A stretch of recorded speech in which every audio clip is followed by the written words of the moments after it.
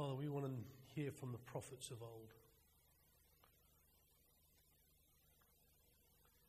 We want to have encounters with the living God and his throne. And we thank you for men like Daniel and women like Ruth and Esther. But we give you this now, Lord. Just give it to you now.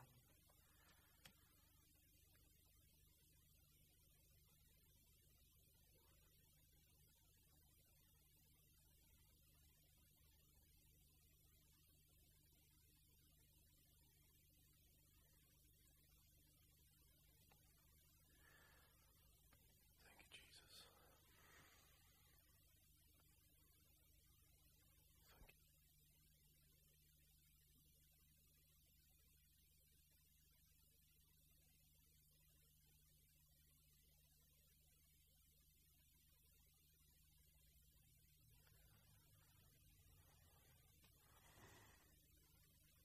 Well, welcome back. 2-week rest of Daniel. We're in chapter 7. We're halfway there through the book of Daniel. And I've got to be honest, I'm excited about what I've been finding. I'm about 3 talks ahead in my research, not in writing it out. And just really excited because I think now when we look at the first 6 chapters of Daniel is all about the historical, what was happening at the time to Daniel and his 3 friends, and what was happening around King Nebuchadnezzar, and then, into his grandson Belshazzar, and then into Darius, and then eventually we go into Cyrus. And Daniel survived 3 kings. It's incredible. There was a young man at the age of 16, taken out of everything that he knew, everything that was comfortable, everything, and immersed into the most occultic nation on this earth. And then we have a look at the chapter 2 of Nebuchadnezzar's dream, and we go right the way through, and we now know that the 6 kingdoms, we always say 5, but there's 6, because there's the stone that's cut out of the mountain, but not cut out by human hands, but by the hand of God. That's the 6th kingdom. This kingdom will have no end. And then we looked at the names of the Lord, the names of the Most High God. When see Daniel being just taken out when he got to that point of the lion's den where he couldn't go any further. And he just said, okay, Lord, if it's you going to save me, then you're going to have to do it now. And then we said we've learned how to take our hands off our lives and just say, Lord, you put your hands on it. We can't go any further. But we're now coming into the second half of the book, which is all about eschatology, which is basically the study of the end times. There is such incredible depths just in this first chapter of chapter 7, such incredible depths. You are going to, look at me, you are going to know more by the end of this talk than the majority of the church that people sat in churches. You're going to know more about the prophetic and how to recognize it, how to read it for yourselves in a new way. I promise you, by the end of tonight, you'll be able to look at books like Ezekiel, you'll be able to look at books like Daniel, you'll be able to look at books like Revelation, just by having 6 words explained to you that are constantly repeated. So you can start studying it for yourself and saying, Lord, let that spirit of prophecy, which is who? Jesus, come upon you and teach you. So there's lots of symbols with all of these prophetic things that Daniel saw. But do you know what amazes me is Daniel gives us so many clues and so many things, and he explains it, and you're thinking, why, Daniel, are you talking about this? Is because it's more relevant to our times than it was to Daniel's time. And if we do not understand this and these next coming chapters, we have got no hope of understanding Revelation, because Daniel sets the bar up here so high. And in my opinion, what John saw wasn't as deep as what Daniel saw by any stretch of the imagination.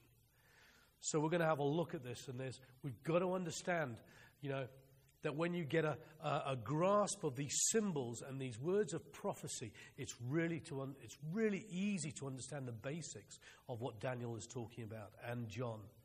And I'm going to show you 6 words that when you see them in the book of Daniel and see them in the book of Revelation, you're going to be able to grasp straight away what God is saying in this, what God is showing us. And by the end of this chapter, you're going to know and have a really good idea of who the Antichrist is going to be. I promise you.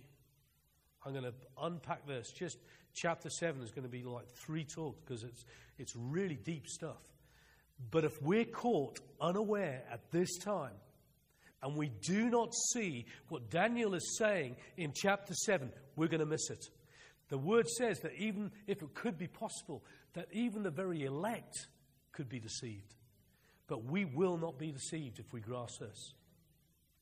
This chapter 7 will just be like a stepping stone. I can feel the anointing in the room. There's like a stepping stone of understanding the end times.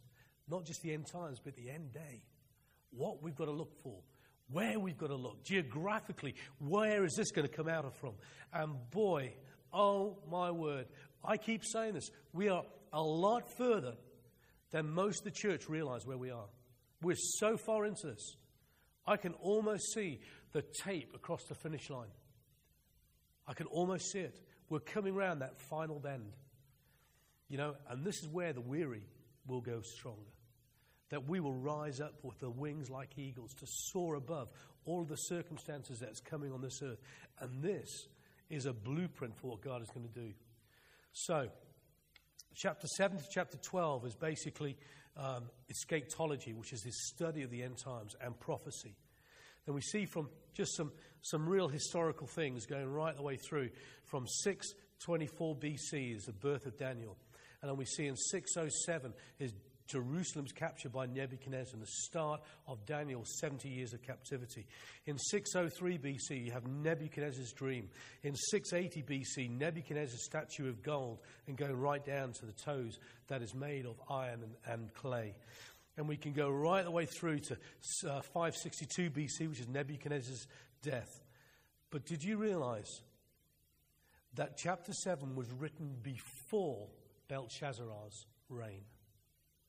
It was written just around and just after Nebuchadnezzar's death, chapter 7. And it goes totally in line with chapter 2. So this wasn't, because you know we're going to unpack it. And when we read, it's like when we read chapter 7, we've got to remember this was before Belshazzar comes on the throne. Only when it comes down to 8 and 9 do we see that Belshazzar is on the throne. But in chapter 7, Daniel is writing this before he's even arrived on the throne. So then we see in 539 BC, Belshazzar's death. And we know that, we can pinpoint it, we can know the exact date when Babylon was taken by the Medes and the Persians under Darius. And then in 538 BC, Cyrus says it's time to release the Jews. And we see that at the end of chapter 6. Daniel knew by counting down the days that the time was coming for the Jews to return back to Jerusalem.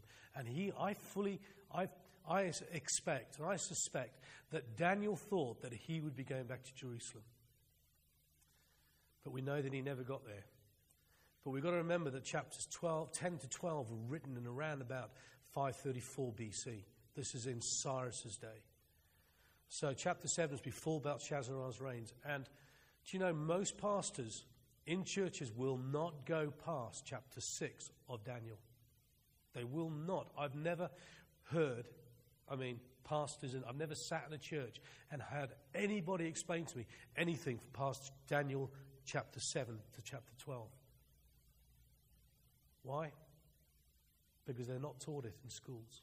They're not taught it in their Bible colleges. They're not taught this sort of thing that you are going to hear. You're going to have more information by the end of tonight about the end times and what most pastors will not teach you. And I'll come to why I keep referring to that. So I'm going to give you some keys to prophecy. So when you read these books, you'll be able to understand some of the prophecies that are written in them. Now, you don't have to write it down. You can get hold of the tape, and then you can write it down in your own time. Number one, winds. Whenever you see winds in the Bible, it usually speaks of strife, aggression, or force. Let the winds of the four corners, it says in Revelation, to be released. That will be releasing of strife and aggression and force. Number two, when you see the word sea, the beast comes out of the sea, it's talking about the sea of people, the sea of humanity. So something is going to rise out of people. It could be people, it could be tongues, it could be nations. When you see beasts, or the mention of beasts, it means political powers, or kingdoms, or a ruler. And you can pick that up in things like Daniel 7:3, 7:17, 7:23, Jeremiah 4:7, 10:17, 43, and verse 44 of Jeremiah 4. So beast means kingdoms, political powers, or rulers. Right? So we know there is going to be a beast coming out of the sea, and we see in Revelation, and we see this in Daniel as well. He sees the four beasts coming out of something, and it's going to be from the people. We've got to remember that. It's the sea of humanity. So the beast is going to come as a person out of a sea, a multitude of people. When you see wings, W-I-N-G-S, not winds, don't get it mixed up, wings, like the wings of an eagle. It means swiftness. This is going to happen incredibly quick. It's going to have swiftness of movement as well as the extent and swiftness of conquest. Or it's going to mean flight. Not fight, flight. So the three things: swiftness of movement, extent of a conquest, and the flight of something. And we see this in things like Daniel 7:4, Ezekiel 17, Habakkuk 1, Revelations 12, Jeremiah 4, Deuteronomy 28. Number 5, heads.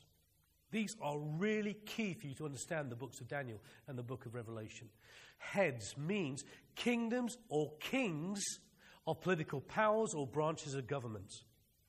So it's things like heads of state. So when you see heads, they're kings of political, they could be kings of nations, they could be kings of political powers or branches of government. And we see this in Daniel 7 verse 6, Revelations 12 verse 3, Revelation 17, 3, verses 8 and 10 as well. So things like heads of state. Horns. Horns can mean strength. In other words, it's strong, but mostly in the book of Daniel and the book of Revelation, when you see horns, again it speaks of kingdoms or kings or political powers, usually arising out of something else.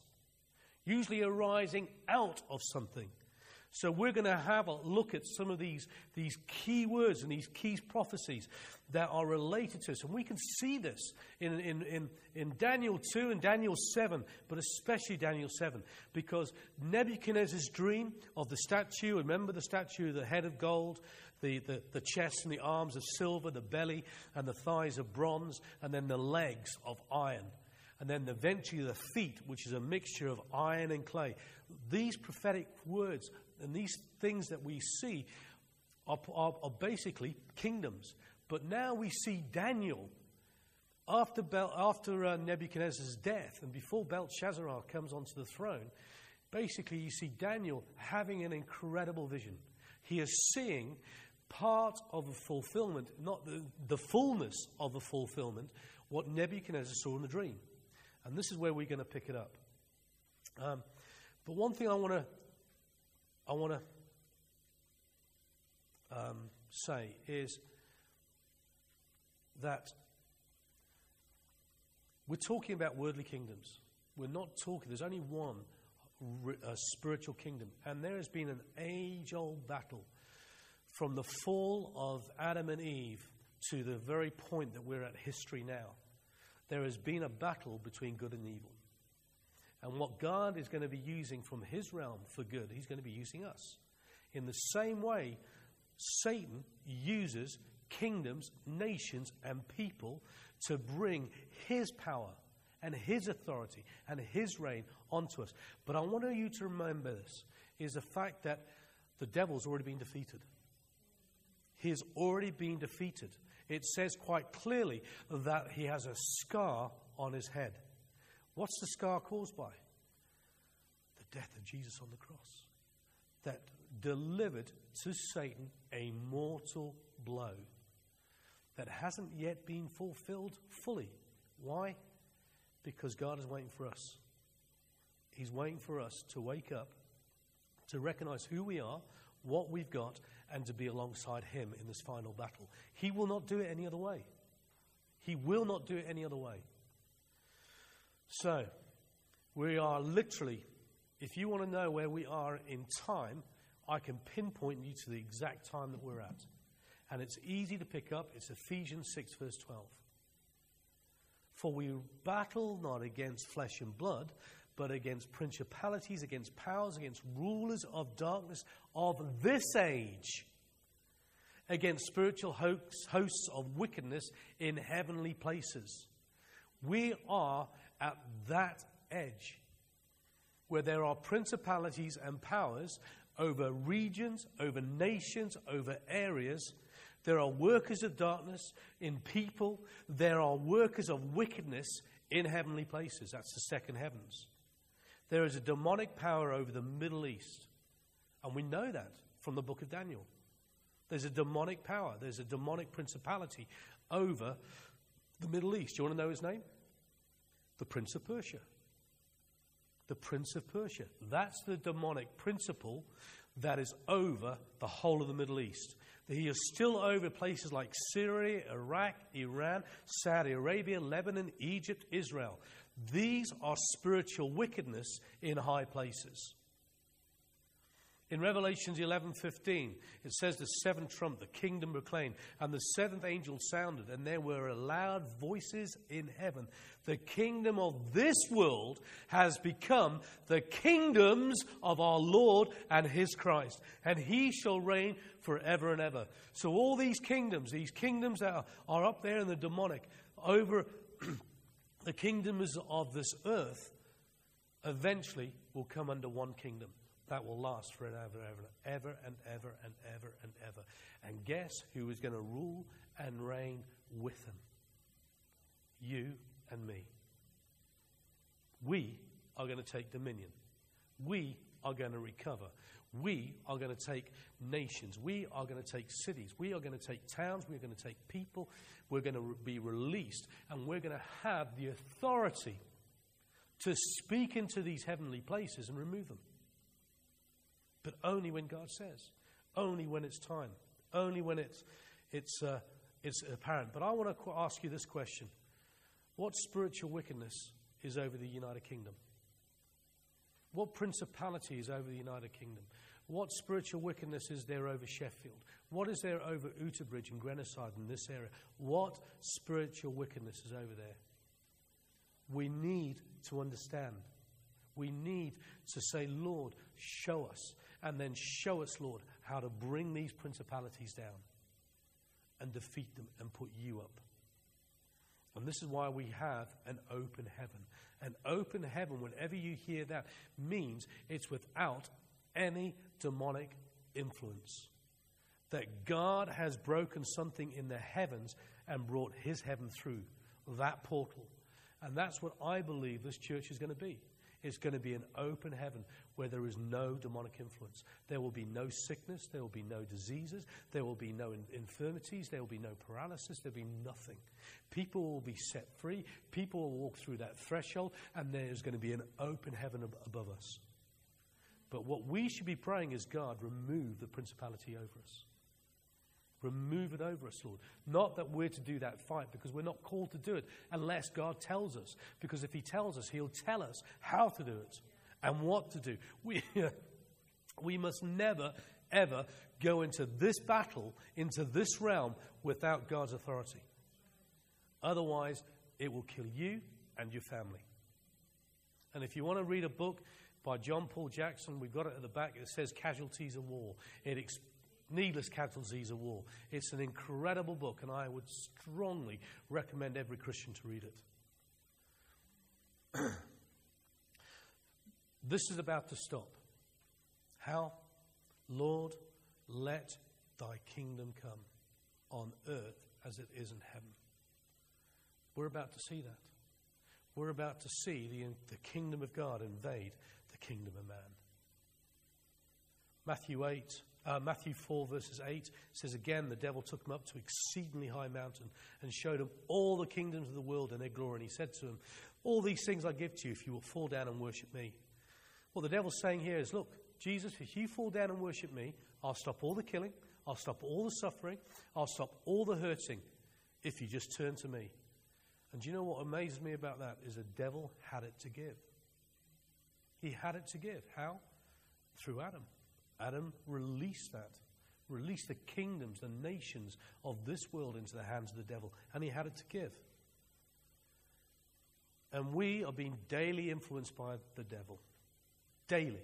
We are under such pressures of spiritual wickedness in high places. How do we know that? Ephesians 2 verse 2. In which you once walked according to the course of this world, according to the prince of the power of the air. The Spirit now works in sons of disobedience, among whom also we once conducted ourselves in the lusts of our flesh, fulfilling the desires of the flesh and of the mind, and were by nature children of wrath, just as the others. God chose you, and he found you in that place of disobedience. And God found me in that quagmire of the world. And he has brushed us and washed us clean by his Son's blood. And I keep saying as we walk, and all about our walk is about bending away from self and bending towards God. That's all our walk is bending away from ourselves and the lusts of the flesh, satisfying ourselves and saying, Lord, all I want to do is bend with your will. Not my will be done, but let your will be done. Satan is God of this world. And that will stagger most people, most churches. Satan is God of this world. It says in 2 Corinthians 4 verses 8, we are hard pressed on every side. How many people have felt over the last 2 years hard pressed on every side? Amen. I have. Yet not crushed. God will not allow his bride to be crushed. We might be hard pressed, but we will not be crushed. We are perplexed, but not in despair. Persecuted, but not forsaken. Struck down, but not destroyed. Always carrying about in the body the dying of our Lord Jesus Christ, that the life of Jesus may also be manifested in our bodies. God is coming into his people before he comes for his people. God is going to inhabit the praise of his people. God is going to come and have a tabernacle of David in his people. God is going to be shown strong and mighty in his people. That's what the Bible says. So why are we still sick? Why are we still lame? Why are we still having pity parties? Why are we still like this? Why are we like this? It's because we don't know who we are in Christ. We don't recognize what we have in him. He has set us free. He has done everything. When he said on the cross, it is finished, everything is finished. But we're hard pressed on every side, but we're not crushed. We might be struck down, but we're not destroyed. But he is not in control of this world. He is not in control of this world. John 3 verse 16, for God so loved the world that he gave his only begotten Son, that whoever believes in him shall not perish, but will have everlasting life. For God did not send his Son into the world to condemn the world, but that the world should be saved through him. We are about to see that happening. We are about to be on the brink of putting the blood of Jesus upon a hard-pressed people and seeing this world saved. There are going to be more people ending up in heaven and on his kingdom than there are going down to hell. That is a guarantee. That is an absolute guarantee. For God loved us. But we have a free choice, and the devil knows us. He will put people, he will put situations, he will put circumstances, he will put hurts, and he will put miscommunication into our lives to deceive us. But we are hard-pressed, but what? Not destroyed, not crushed, not deceived. So what circumstances, what situations that you have had, let's learn from them. There's all kinds of stuff that he will try and do to make you give up your faith. And God is looking for people like Job and Daniel who will not give up no matter what is thrown at them. So the beasts in chapter 7 are of an old age battle going on. And we cannot lose sight of the bigger picture and be overwhelmed by it.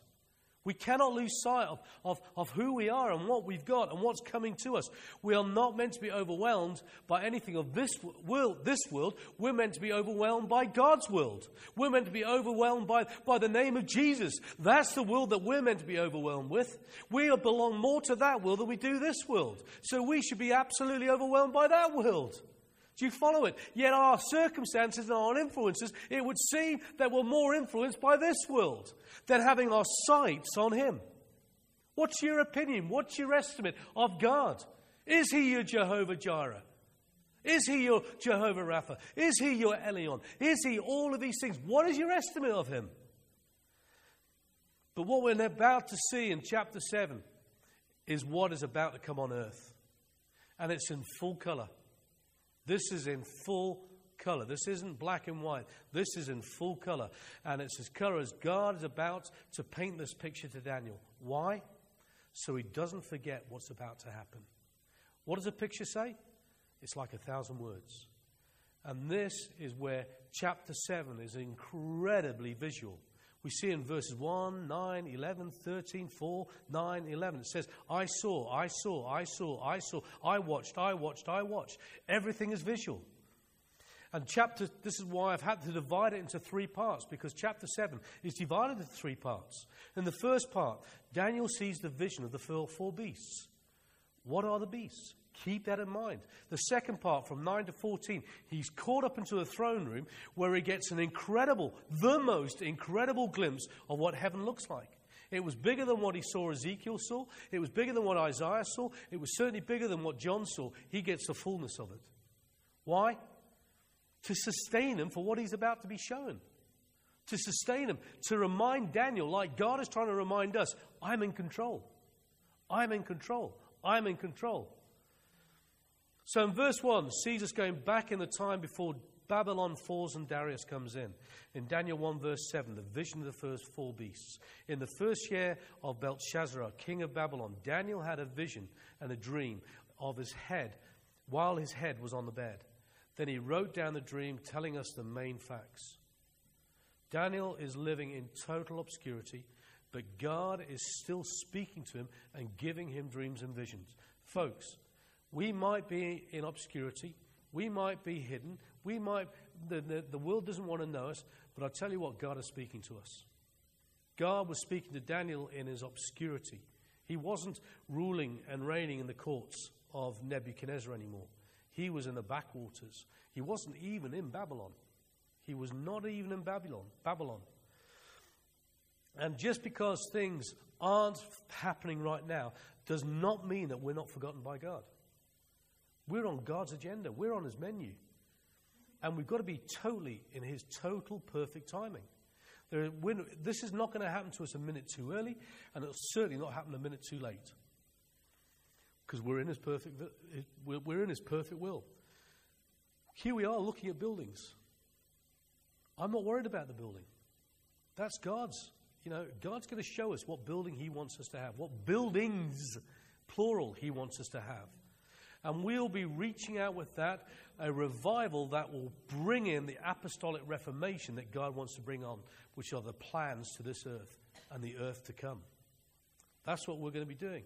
And Daniel, like us, might be a forgotten people, but we're not forgotten by God. And really important to remember that. Isaiah 49, verse 14 to 16 says, But Zion said, The Lord has forsaken me, and my Lord has forgotten me. Can a woman forget her nursing child and have not the compassion of the son of her womb? Surely they may forget, yet I will not forget you, declares the Lord. See, I have you, listen to me. See, I have you inscribed on the palms of my hand. Your walls are continually before me. Do you know what that's saying? That every time Jesus looks down and he sees the scars in his hands, he looks and sees us. The price that he paid for us. He's got it inscribed in the palm of his hands through the cross. And he can't look at it any other way but through the palms of his hands. It's inscribed there. And he will not forget us. I will know your ways, says the Lord. And I will know you always, says the Lord.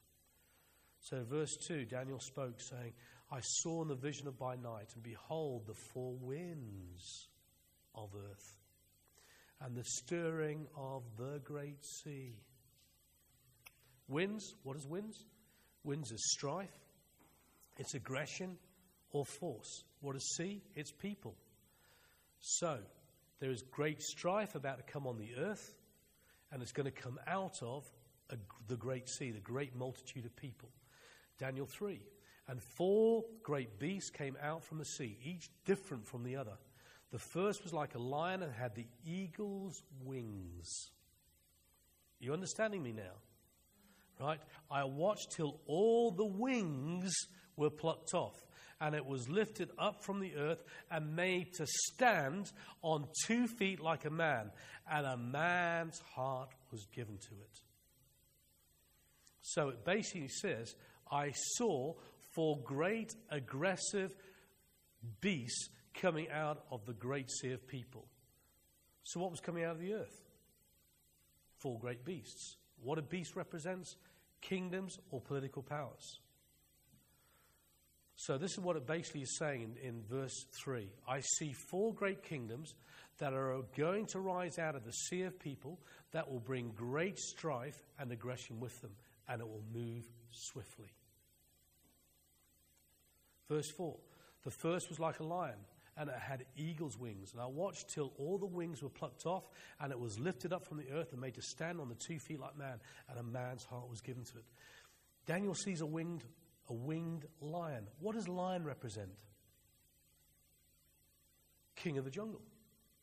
It's the king of the jungle. It's the strongest beast. It's the one that rules the earth. How do we know Jesus has? The lion, the king of Judah, the lion. Wings means swiftness and be able to cover big areas very quickly. That's what an eagle does. The wings like an eagle. It means that they can cover incredible distances very, very quickly. So here we have a lion that is able to conquer large areas quickly and with force. But what does plucked wings mean? Basically, it loses its ability to conquer quickly. Do you follow this? So we see a lion that's the king. It's the king of the jungle with wings, coming on with wings. And if you have a look, it has more than one wing. And yet it has its wings plucked off. So this lion at one point was conquering with such swiftness great areas of people. Great areas. And eventually something comes along and plucks its wings off. So it can't conquer anymore. And man, what does it mean? It loses the ability to conquer quickly. But man, in other words, this beast gets human feelings and emotions and sees like a man. Who on earth is Daniel seeing here? And what Daniel is seeing is in direct parallel with chapter 2.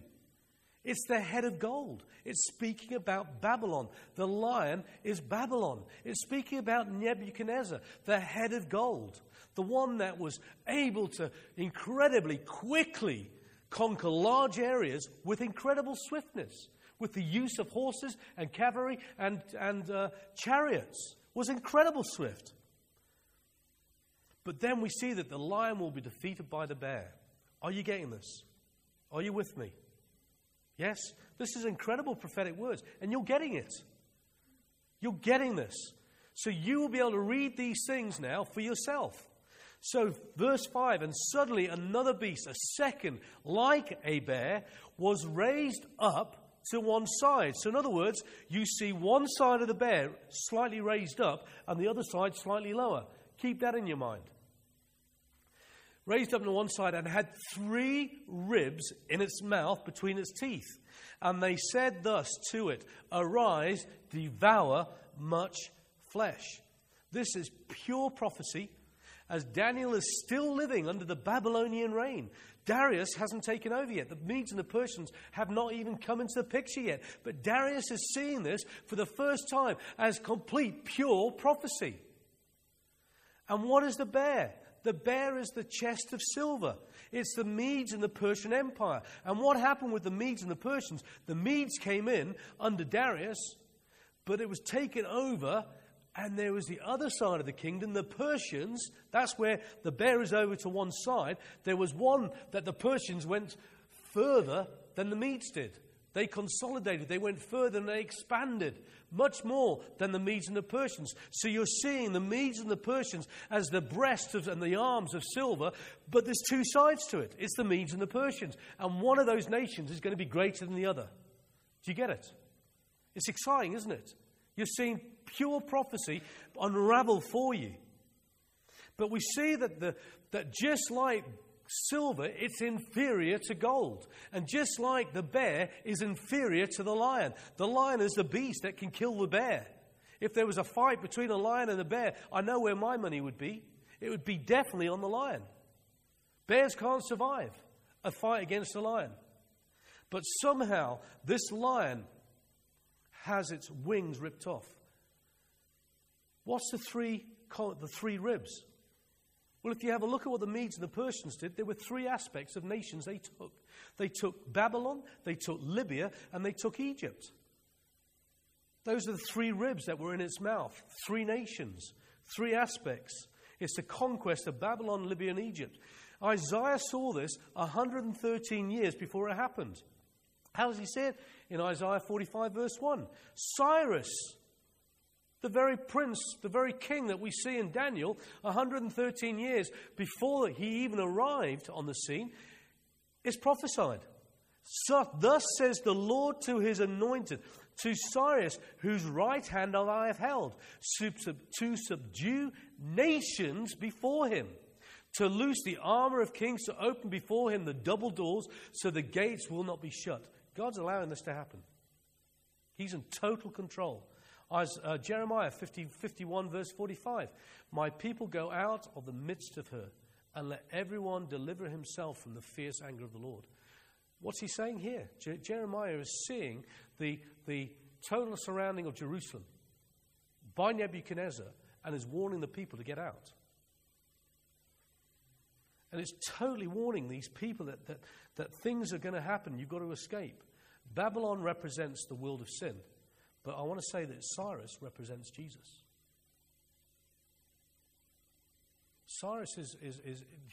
Isaiah is describing Cyrus as this saving thing, and it's describing Jesus.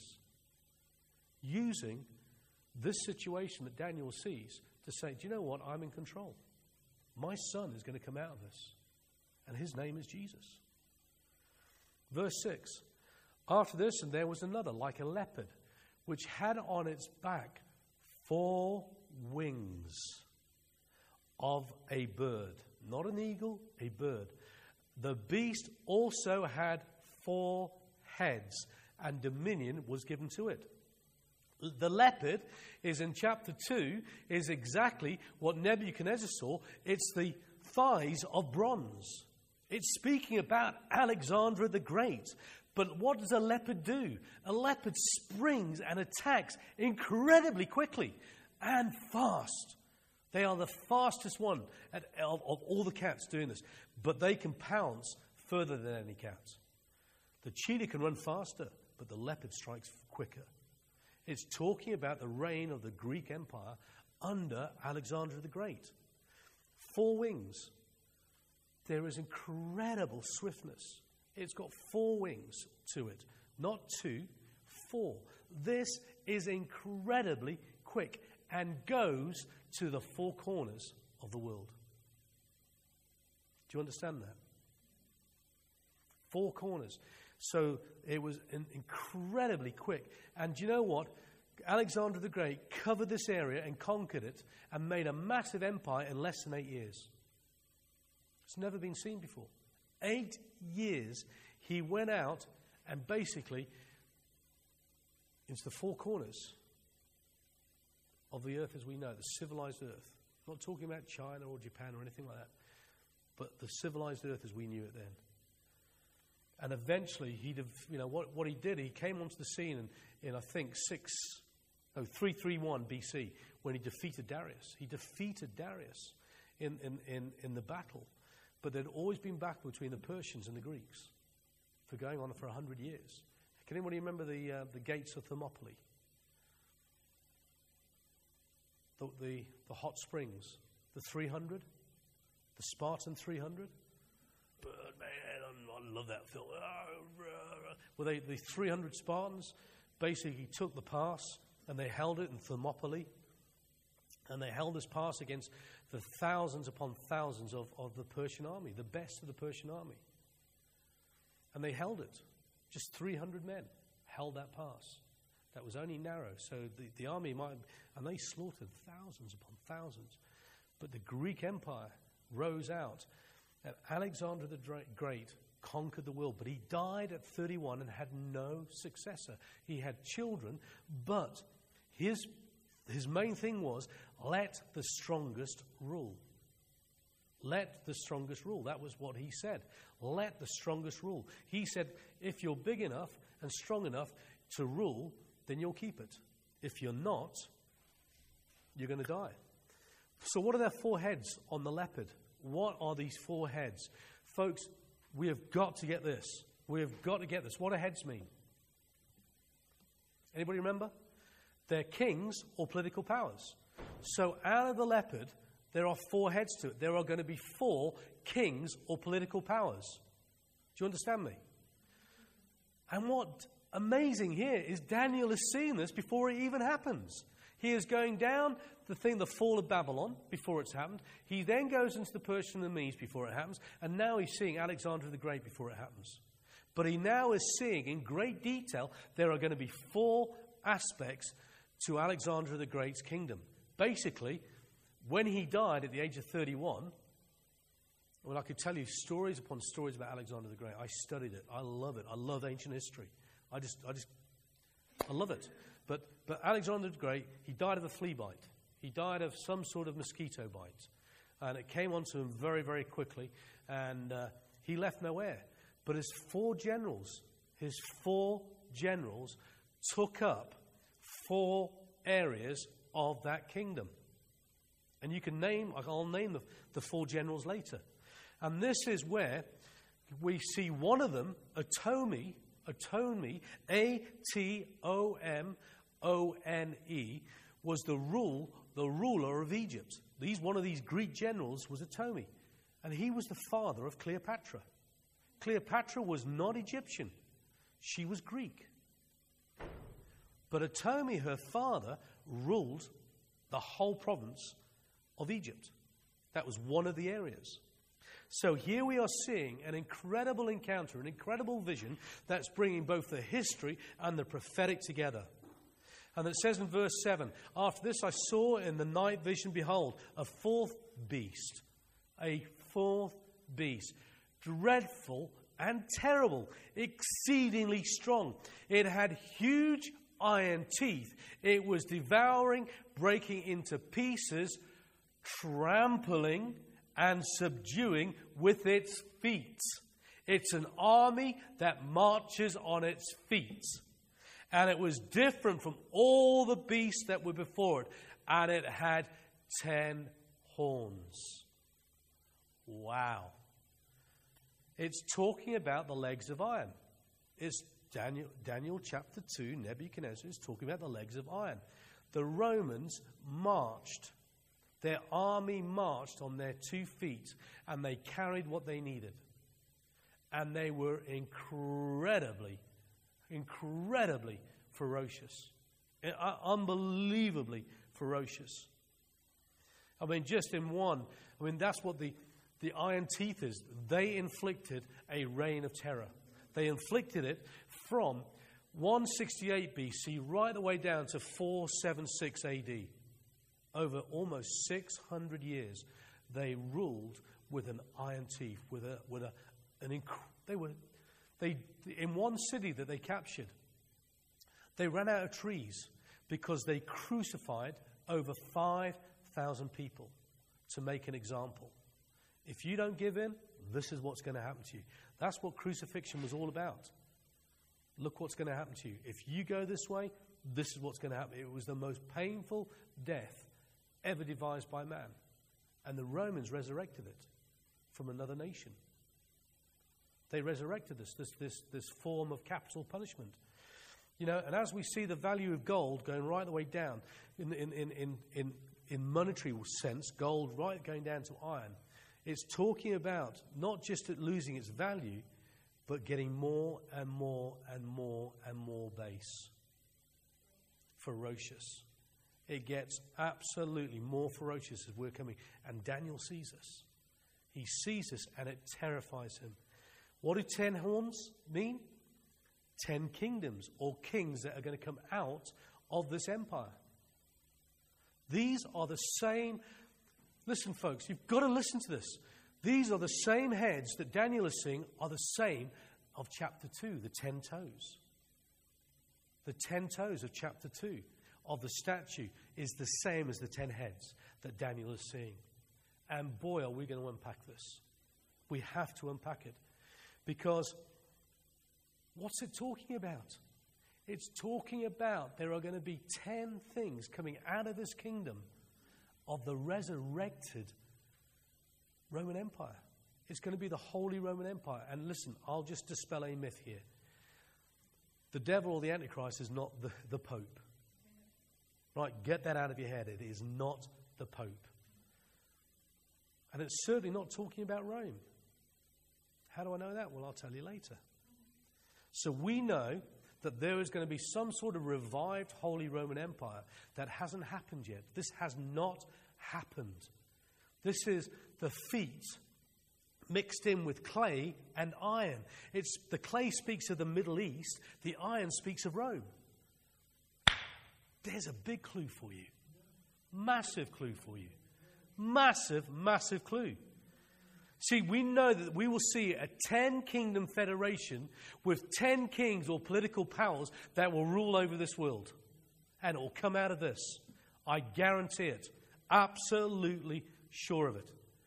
You see, because how do we know? If the 3 other beasts that Daniel saw have now come to pass, and we know in history that they have come to pass, then this 4th beast and the one after it is certainly going to come. So if we're not paying attention to this, that this beast, the beast that marches, has 10 horns, it means there are going to be 10 kings or 10 political powers coming onto the scene. We haven't seen it on the earth yet, have we?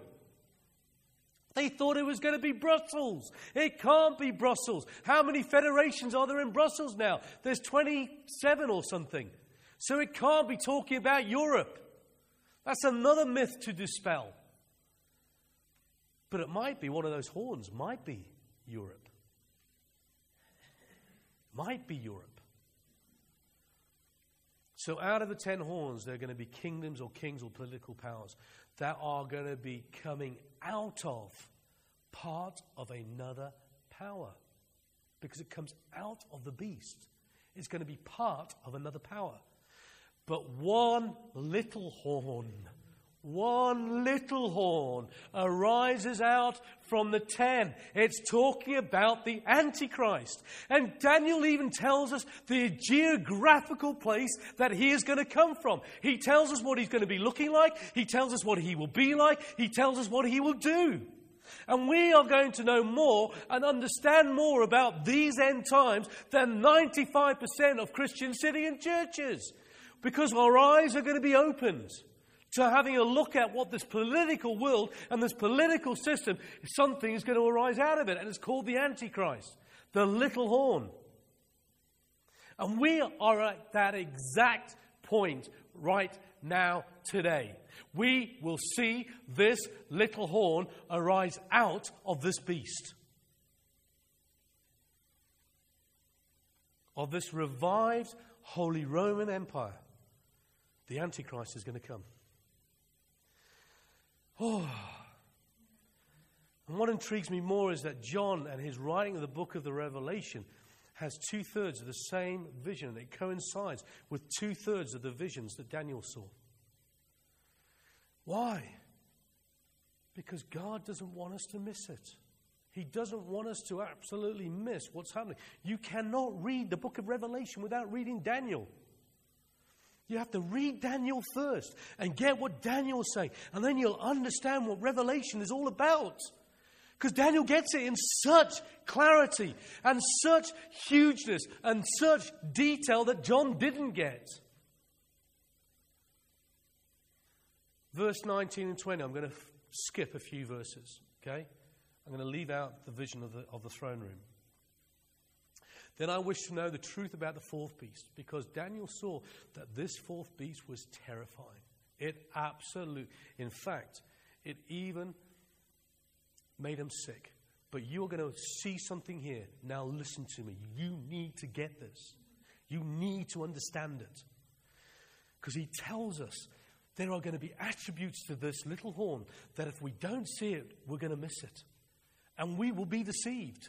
We will get swallowed up by the sea of humanity, saying, no, he's not. He's our leader. He's the greatest one. If we miss it, and I wish to know the truth about the fourth beast, which was different from all the others, exceedingly dreadful. This is the worst of the worst. It's going to be as base as it can ever get. And we have got to get this. And its teeth of iron and nails of bronze, which devoured, broke into pieces, and trampled and subdued with its feet, and the 10 horns that were on its head, and the other horn which came up, before which 3 fell. So this horn comes up, it takes 3 other horns out from the 10. How many horns are left? 8. Takes 3 out of the 10. The little horn comes up, takes 3 of the big horns out, so reducing down to 7, but the little horn's still there, 8. So, right, okay. So, but it gets incredibly intriguing, right? With 10 horns, and the other horn which came up, and 3 fell. That horn, now listen, had eyes. It had a mouth which spoke pompous words, whose appearance was greater than his fellows. It's incredible. The 10 horns talks about there are 10 nations or political powers that are going to rise up out of this revived Roman Empire. 1 little horn will come out of the 10 nations. And 3 of the horns will be destroyed or amalgamated into this 1 horn, the little horn, that brings 3 of these nations that are leaving the 7 plus 1. Yes? Right? So this little horn will either completely destroy 3 of these nations, 3 of these kings or political powers. We can't forget political powers. He will destroy it, or he will amalgamate them to himself. He will amalgamate 3 of these political powers to himself. Are you going to read the newspapers in a different way now? Are you going to have a look at the maps around the Middle East in a different way now? Absolutely. You have to look at it in a different way. Because you're looking for one thing. This president, Obama, is not the Antichrist.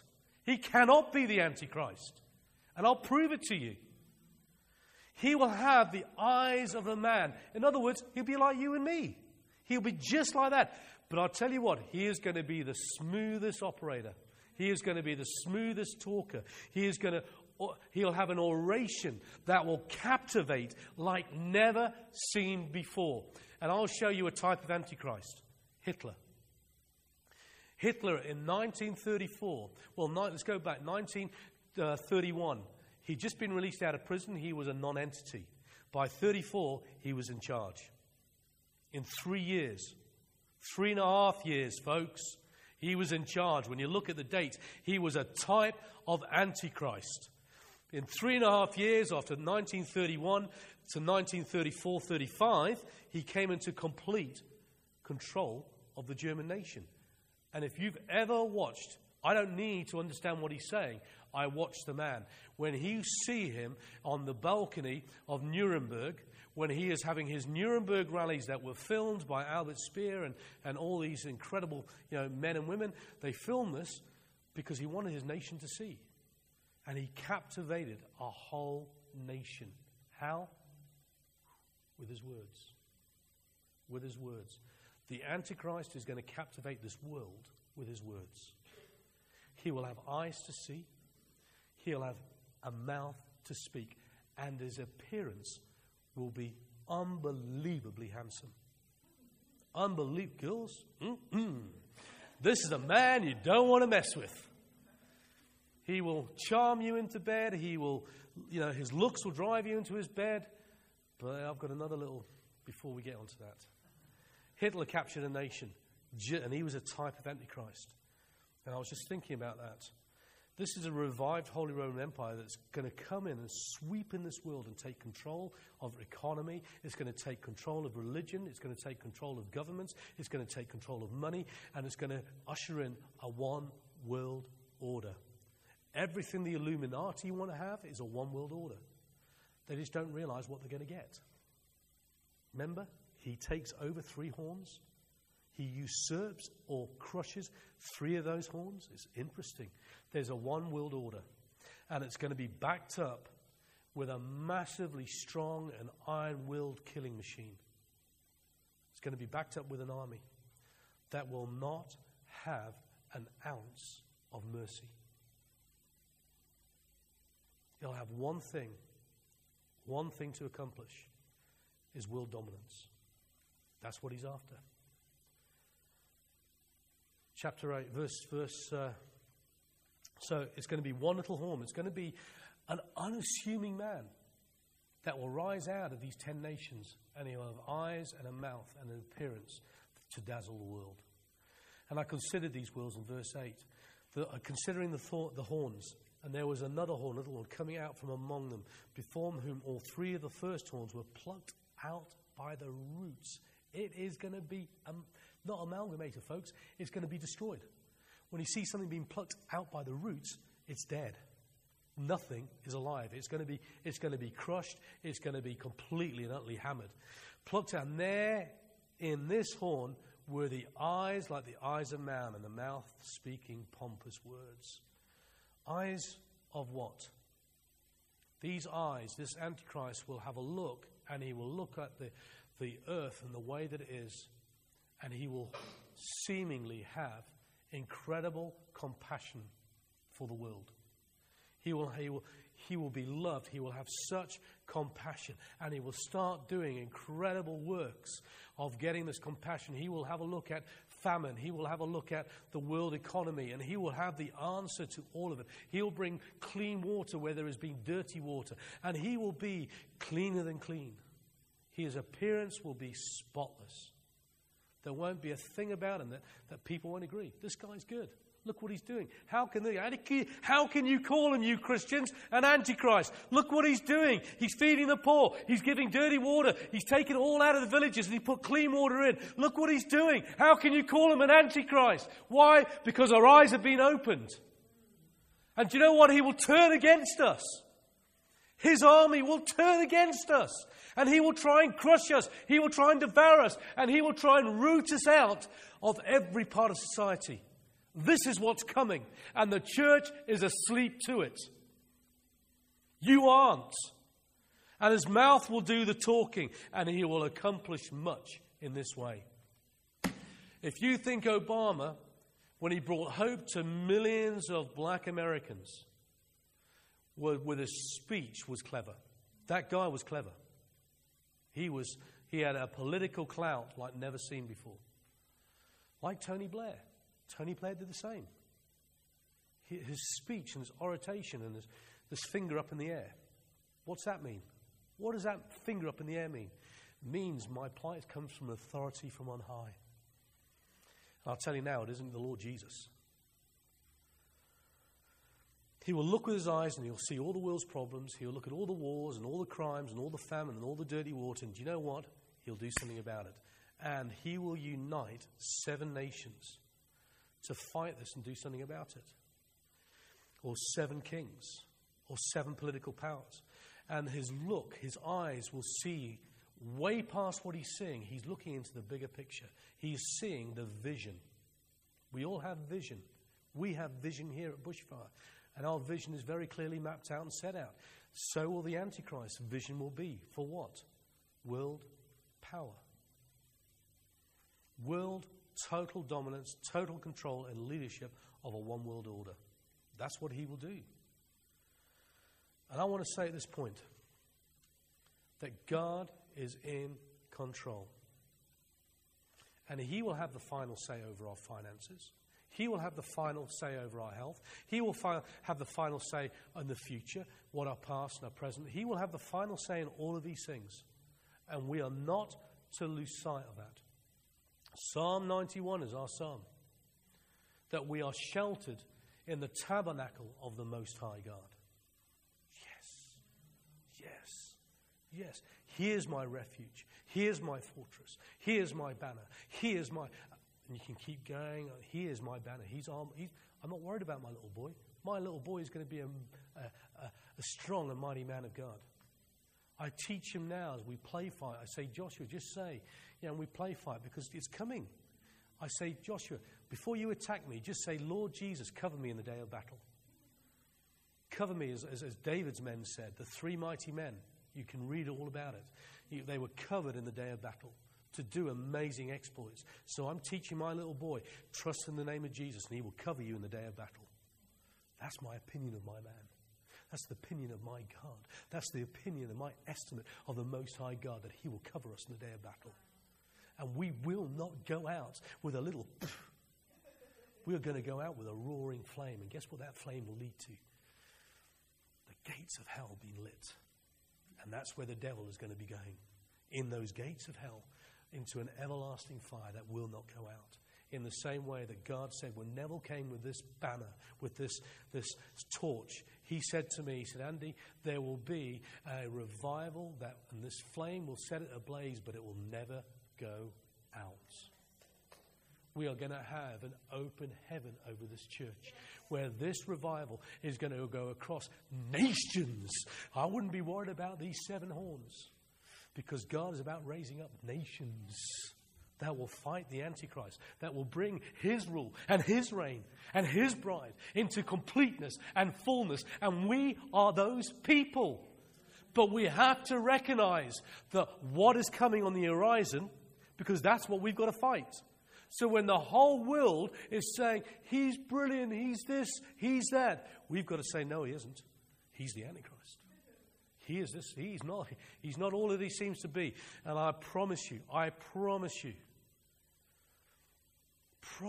if we follow on this and we get to the end of this chapter, you will know the exact area to look at. Why? Can I leave you this? I'm finishing in 2 minutes. I could go on a little bit more. No, that's another talk. And do you know what? You'll get it by the end of the next talk. You have to be here for part 2 of chapter 7. There's 3 parts to it. I did tell you. No, I'm not. There's only one person sitting in this room that knows, because he paid me a lot of money. Not. No, he didn't. Joking. But I'm telling you, it's going to shock you. Are you excited? Because Daniel, I'm telling you, when we go into the final part of Daniel, he goes into, have a study of it yourself. He is giving us pure prophecy about a particular person. And he wants us to get what he's talking about. And it's incredible. Absolutely incredible. Oh, I'm excited. But we need to look into this in greater detail. And we'll have more of an idea of who this man is, where he's going to come from, and what he's going to do. And we are on the brink of it. I'm telling you, by the end of 2015, he will be on. He'll be there. I'm telling you, this is going to happen. This will happen. He will come up as a little horn. He will seem, don't worry about him. He's just a little one. He's a little horn. He's a little king. Don't worry about him. But when we see him take over 3, oh boy, he'll come into his prominence. I'm telling you, we're into it. Just look at what is happening in the Middle East now. Look what is on the Middle East now. Sunni against Shiite. They are battling Muslims against Muslim. Iraq. How many boys and men and women did we lose in Iraq? And how many Americans did they lose? For what? This insurgents to just come in? All we did was create a vacuum for all of this. I'm telling you, when we went to war in Iraq, it wasn't a good idea. It wasn't a good idea. We've got to be careful what we see our governments doing and we've got to be careful. Thank God, even though that, bless him, Lord, bless him, bless him, bless him, that our Prime Minister wanted to go into war into Syria, wanted to back the Americans, but he was voted down. But he wanted to go to war. He did. You listen to his speech. He backed Obama up in the whole thing of Syria. Damascus will be taken out. It will be nuked. It will be bombed. Something's going to happen to Damascus. We're going to see a fulfillment of a prophecy. It's going to be uninhabited. There are places in Chernobyl that you still cannot go to. I've been there, not to those places. But I've seen the effects that's still happening in Chernobyl. A nuclear accident. What will happen when it's done on purpose? Oh, my word. It says in this prophecy that you won't be able to touch or bury the bodies for 10 years. It's coming, folks. It's coming. And this is a wake-up call. Matthew 24:24. For false Christs and false prophets will arise and show great signs and wonders to deceive, and if possible, even the elect. We're the elect. We will not be deceived by this. We will not be put to the right or the left. We will not be deceived. Why? Because we'll have an understanding of who he is, where he's going to come from, what he will do, what he will look like, and see past the veneer of the showman that's coming on the scene.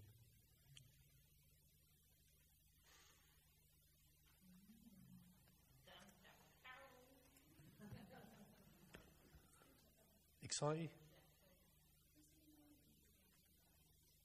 Oh, yeah. Yeah. Yeah, definite. But he's not on the scene yet. He's around about, when he comes to 4, he'll be the same age as Jesus.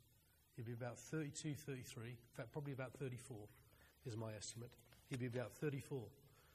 So if we see this happening in the next 2 or 3 years, he's about 31. He's alive and kicking. Yeah, don't worry, Andy. We'll kick it out of you. It'll hurt you more than it'll hurt me. But I'm going to bring some parallels, and we're going to see this, absolutely unfold. But I love that, when you see this, Daniel has these visions, and then we see immediately, in verse 8, what does he have the vision of? The throne room. The throne room. Why? Daniel, this is really bad, but I'm just going to remind you who's in charge. Yeah, who's in charge? When I stood before the Lord and I looked into his eyes, I knew who was in control. I knew that he has got literally the world in the palm of his hand. And we've got nothing to fear from the Antichrist. Nothing. Because Jesus is in control. He is in total control. Amen. Any questions?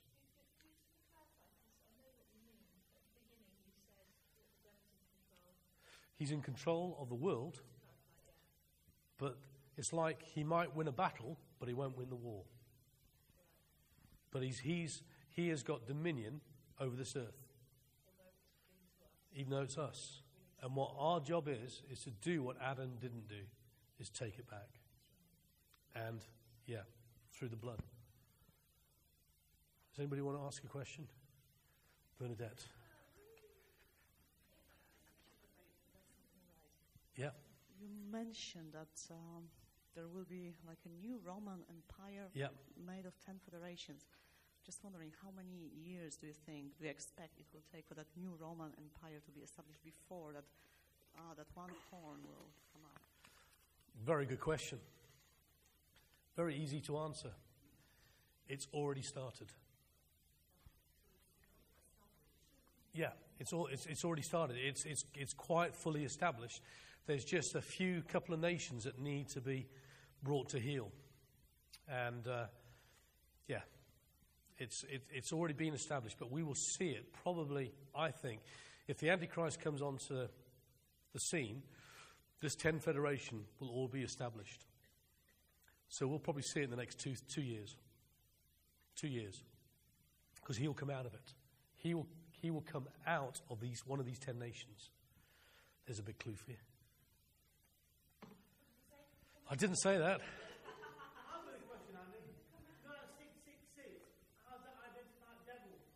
Because 666 in Greek numerals, it also spells out the Greek word for man. So the devil will be a man. Okay? Yeah.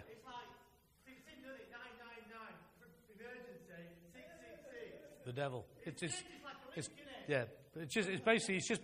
not a link. No, you can't say it's a link. No, you can't say it's a link. The fact is that 666 spells out man. So the Antichrist, the devil, it will come as a man. Oh, here we go.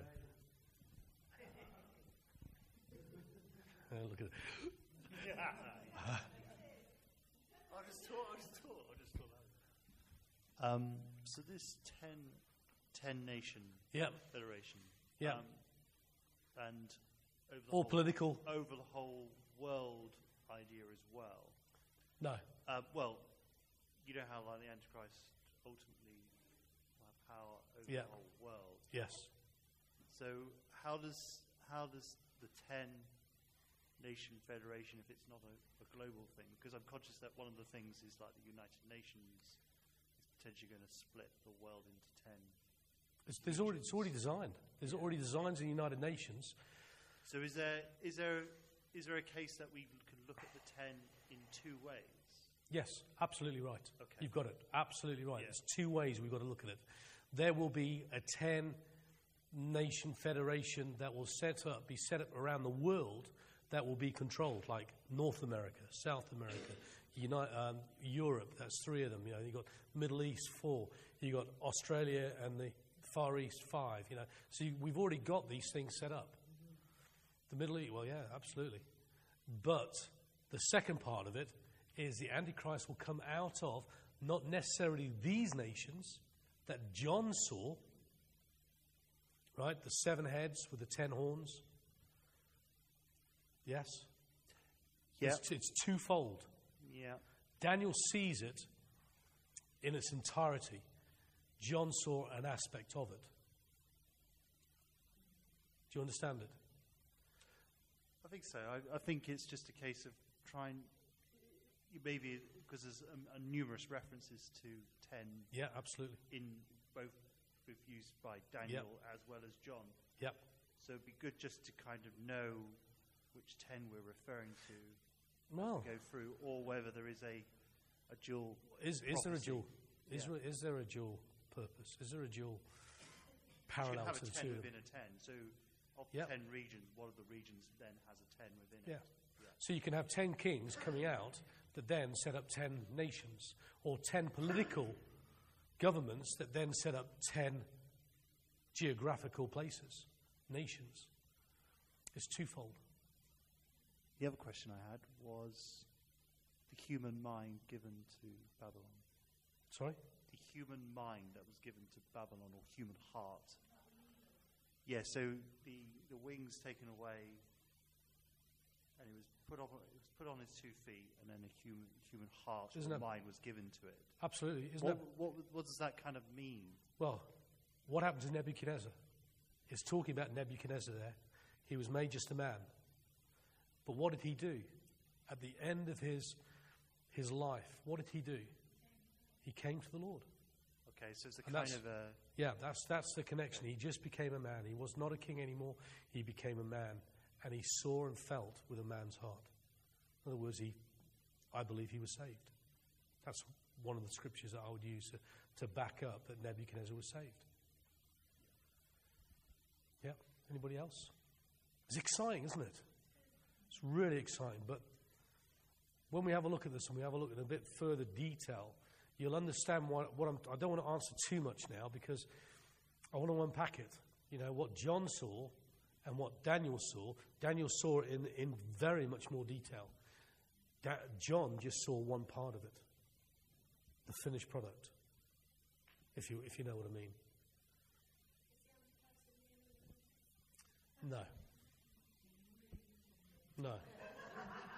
No, he's not. No, definitely not.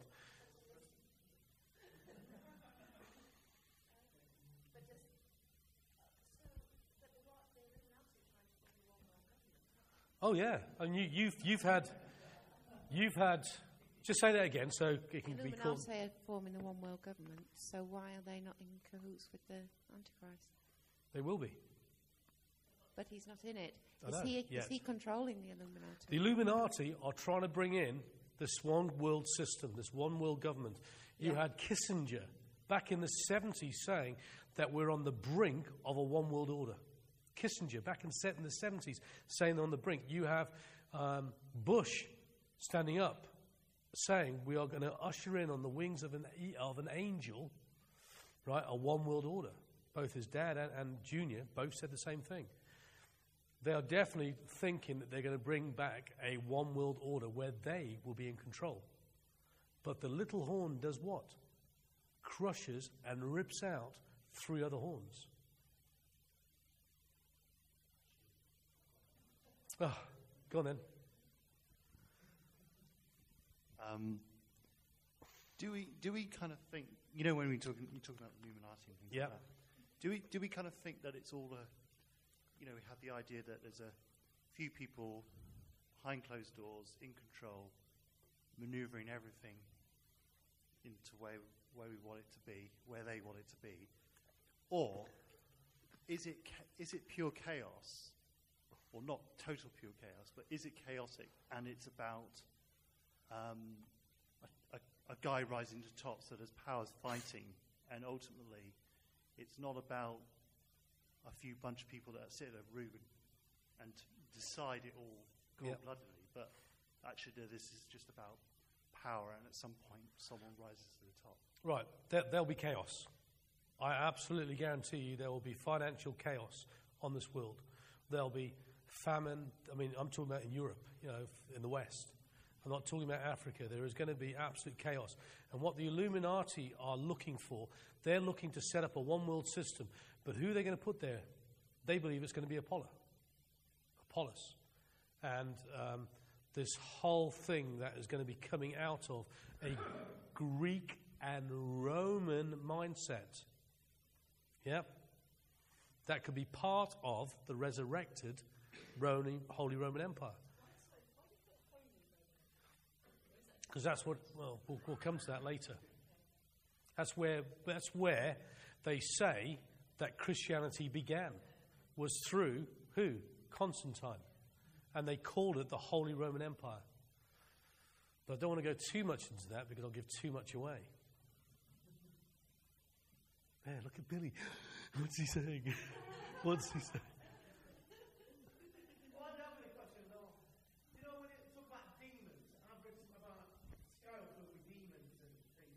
Yeah, they're real. Goblins. What are these goblins? Forget about goblins. They're just a type of demon. Type of demon? Yeah. Forget. It's just another name for it. Right. Yeah. So, So absolutely. They're already here. They're principalities and powers and workers of wickedness above nations, above cities, above towns, above people. You'll have the resurrection of the Nephilim that are now coming along and teaching people. Somebody said, was it you, Andy, told me about the video about a huge physical being coming to a group of young boys, tell them to reenact, it's on YouTube, reenact a murder. And it's a big figure that's come to them and told them details of a murder, and they've got to reenact it. And this is what we are now seeing, the Nephilim coming in to influence young people. It's on the YouTube. I'm going to try and find it. Somebody was telling me about it. In fact, it was Woody that was telling me about it. About this huge beast that he's about 9 or 10 foot tall, which absolutely fits in with the Nephilim, and that he's coming along and teaching these boys how to commit murder and reenact it. That's what they did. That's what they absolutely did.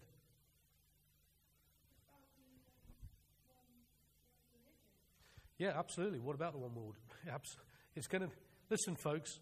I'll give you a little bit of I'll chuck a little bit of a line out there with a bit of a hook and a bit of bait on. Right. What's the Illuminati looking for? Yeah, but what are they really looking for? What are they really looking for? They've already got power. But who are they going to give it to? They're looking for an entity to come out of space. They're looking for an entity to come out of space and take control of this one world order. That's what they're setting it up for. This is why when you read, they're expecting somebody. Oh, God, blimey, I can't give too much away. Yeah. They're waiting for Apollos to come out of this realm.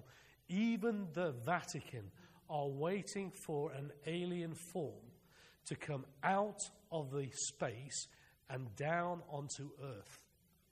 And they are opening up their gates to the Vatican too. Right? What are the Muslims waiting for?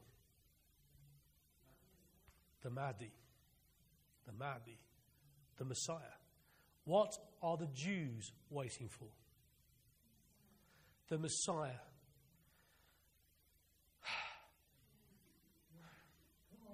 Right?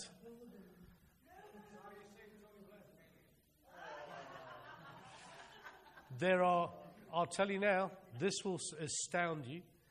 There are reptilian creatures walking as humans called shapeshifters on this planet now.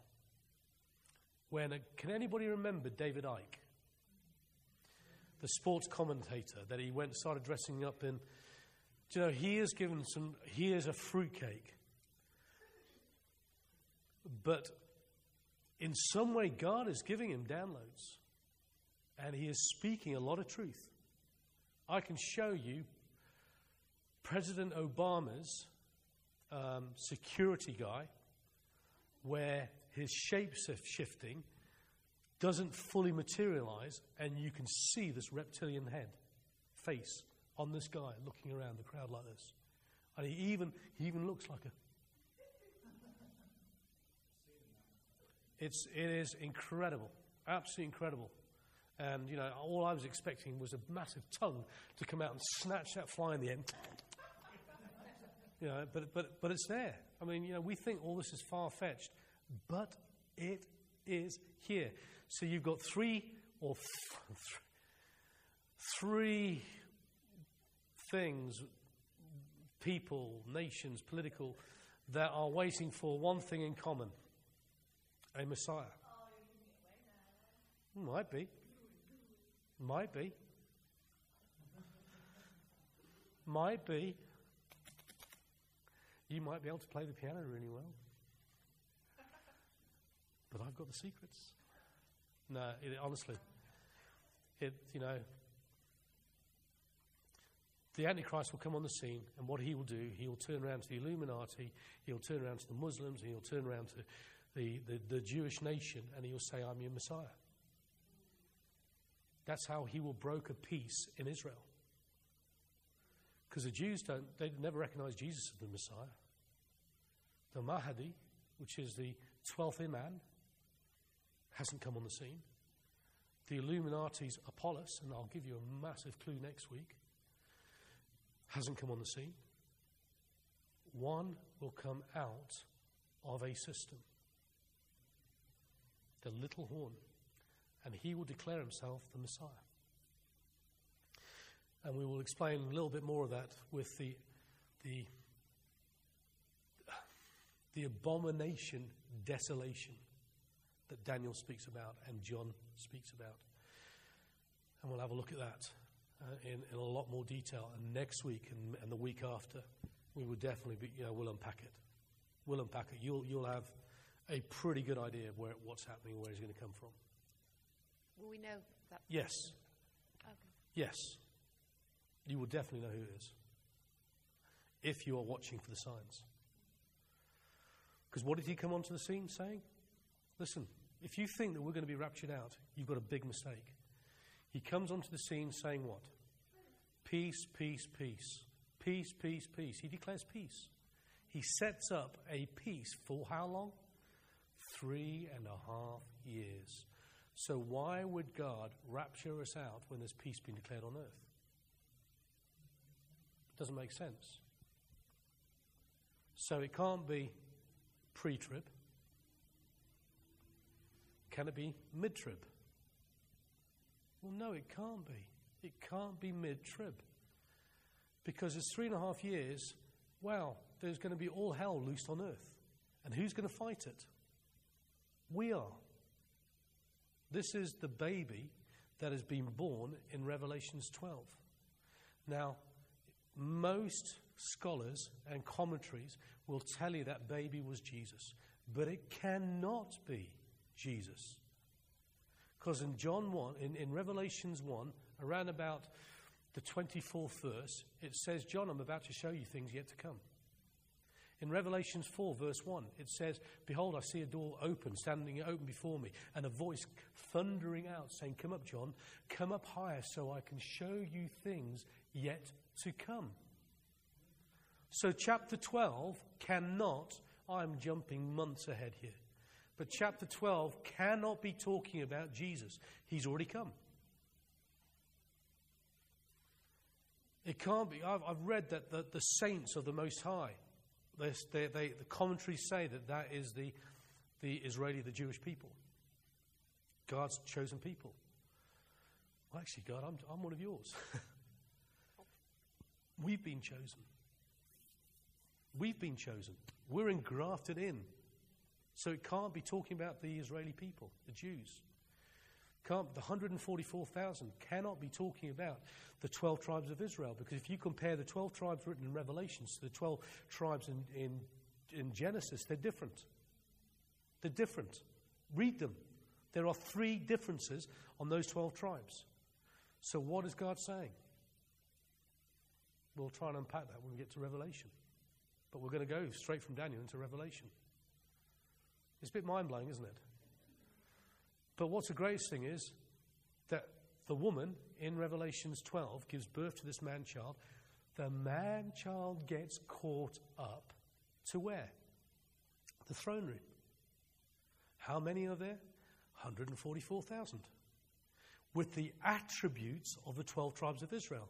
So you've got to realize what those 12 tribes did, what their role was in the book of Revelations, because this man-child will operate under the same anointing with the attributes of the 12 tribes. I'm going to get people saying it's completely, people will tell you this is completely wrong, but I don't believe it. Because the woman is then where? Spirited away into the desert. You tell me in history where that has happened. And what they're saying is that the woman is Mary, spirited away to Egypt. It can't be. Because the water rushes up after her, the wrath of the devil, the water rushes up after her to swallow her up. And what does the earth do? It swallows the water up. Where has that happened? It hasn't happened yet. What does water mean? Come on, folks. What does water mean? In this, if we're looking at sea as people, what does water mean? Could be people. A multitude of people go after the woman in the desert, and the earth, God swallows them up. And then the angels and the man-child that had a throne room encounter with the Lord, being given all the gifts, given everything, given authority, given the married, the bride, etc., etc., etc., come down and they go to the woman in the well, the woman in the desert. It's the church. It's the true church. But if you have a look in chapter 13 of Revelations, the devil then turns around what? Where does his attention go? To those saints that are left there without a clue. And that word, I've looked at it, means the majority of Christians sitting in churches are going to be absolutely brought into tribulation. This is talking about the great tribulation. We go through the great tribulation. But we are the answer to the great tribulation. And whilst all this is happening, we're going to have the biggest apostolic reformation of God's kingdom on earth than ever before. We're already into revival. Revival's already started. You're going to have millions and millions and millions. And I will show it to you next week. Next week. Why haven't we had the war in Israel yet? It's coming. It's absolutely coming. As soon as we see that war break out, which I think will happen next year, the war will break out in Israel. And what is going to come onto the scene? Declaring peace, peace, peace, peace. As soon as we see war break out in Israel, we know the Antichrist is going to come in to play. Who had prayers in the Vatican last Saturday? The Muslims with the Pope. With the Pope, Perez and Hamas. This terrorist organization. And what were they praying in the Vatican last Saturday? Peace. There's a big clue where the Pope's role, what his role is going to be. The Pope is going to be the false prophet in the book of Revelation. And they're all praying they think they're praying to the same God, don't they? Absolutely. Yeah. Totally. So they're going to say that we're wrong. And they're going to come after us but we're just going to be like Jesus. We're going to walk through this multitude of people that are coming here with trying to do, and we're just going to walk out the doors, and they will not see us. We will disappear through walls. They will not catch us. We'll be spirited away in an instant. They won't see us. And I'll tell you another thing we'll be doing. We'll be preaching in 3 or 4 different places at the same time, in different areas of the world. We'll be preaching. We will be preaching to multitudes in stadiums for 4 or 5 days at a time. Where we will not grow tired, we will not smell, we won't need to change our clothes. Because what does that represent? Folks, think about it. Think about the first Passover. They walked out of Egypt, out of Babylon, the world, and none of their clothes disintegrated. The same thing's going to happen for us. Not one feeble among them. Didn't say they didn't smell. We have got to get excited by this. I mean, I could stay here all night and talk about it because we're getting excited. How many are here tonight? But how many are listening? I'm telling you, I'm getting emails of people saying, please, please, continue with Daniel. We're getting so much out of it. Thank you. You are feeding us. And I bless them, Lord. Bless the people that are listening. Because you won't hear this in church. You will not hear this in mainstream church because most of them have not got, and I don't mean to be horrible, have not got a prophetic bone in their bodies. Well, total fear. Because they fear. We're going to go through a battle, folks. When has God ever taken his people out of a battle? Give me one. Never. Never, ever taken them out of the battle. Never. So why would God take his people out now in the biggest battle? That's right, it is. It is, it's a final countdown. I'll tell you, honey, that is prophetic. That is such a prophetic utterance. It is the final countdown. It is. Have you seen those pictures? These artists have done about cemeteries and tombs opening up and ladders going like infinity. Yep. Very, very strange. That's kind of what's going to happen, isn't it? You're going to get vaults and cemeteries opening up. And Well, they are. It says that the dead will. It says it in Thessalonians. The dead will rise first. Yeah, and be caught up. But that isn't the rapture. what is that then exactly then? We have to study Revelations to find out. Yeah. But it's so exciting. I mean, we are going to see a rapture of type, but it won't be a whole body of people. It's going to be who's it going to be, folks? It's the bride. There's going to be a wedding feast. And Jesus will come back with his bride in the fight that we see in the end of Revelations 22, 23, and 24. Will be right by him when his gown is getting dripped in blood. We're serving right by him, right beside him. Neville has had experiences of what this army looks like. I've had a dream, an incredible dream, about what this battle will look like. And folks, at the moment, where we are is we're staring down. I mean, God took me to Senlac Hill, the Battle of Hastings. He took me there. And I saw ogs and orgs and, things like, out of Lord of the Rings. And I saw all these demons from hell all assembling. And then the next thing is that we see the people, go backing off. And I'm saying, no, we can take them. We can take them. And then suddenly I am taken to, there's an actual physical place. I've never been there in Senlac Hill where there's a monastery or a church that's been built. And I go into this church and there's this the knights that are laying down and they've got those sort of statues and they've got swords and they've got shields and they've got maces and they've got axes and they've got spears and bows and arrows. Well, I'm grabbing out of these vaults all of these weapons that I can carry.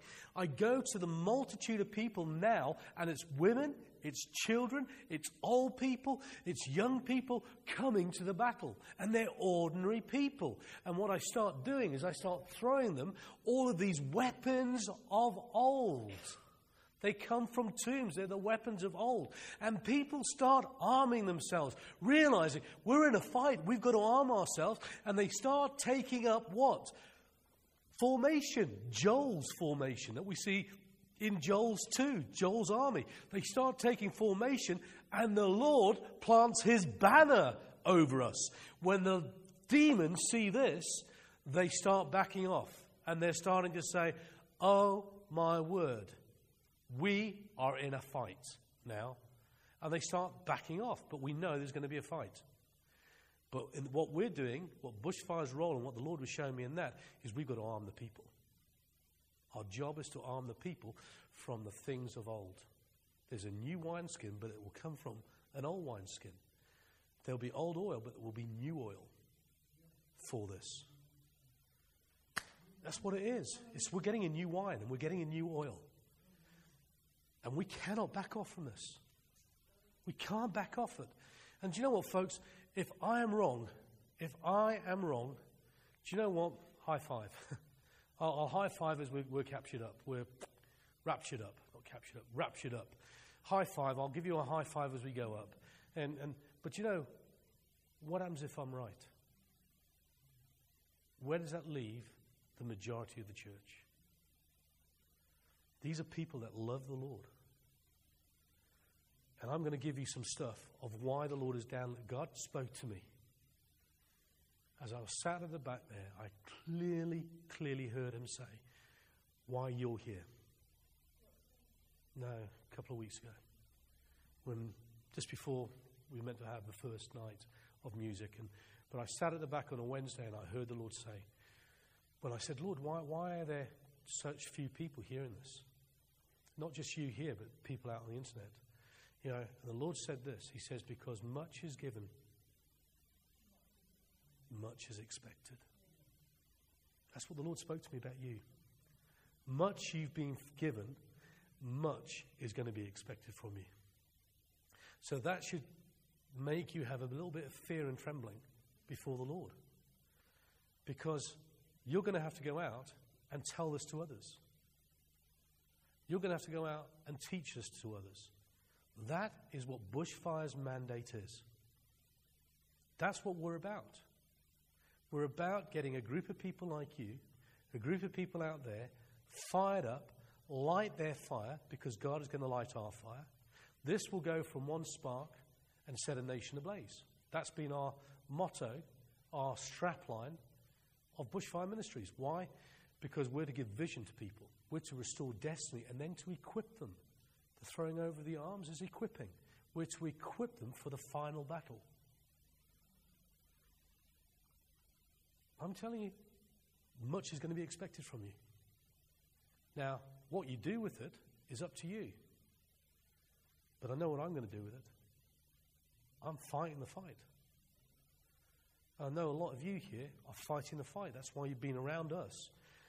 Not popular to be around us. Folks, we love the Lord. We love the Lord here, and so do you. You love the Lord, and that's why you're sat here on a Friday night. It's because much is going to be given to you, much is going to be expected.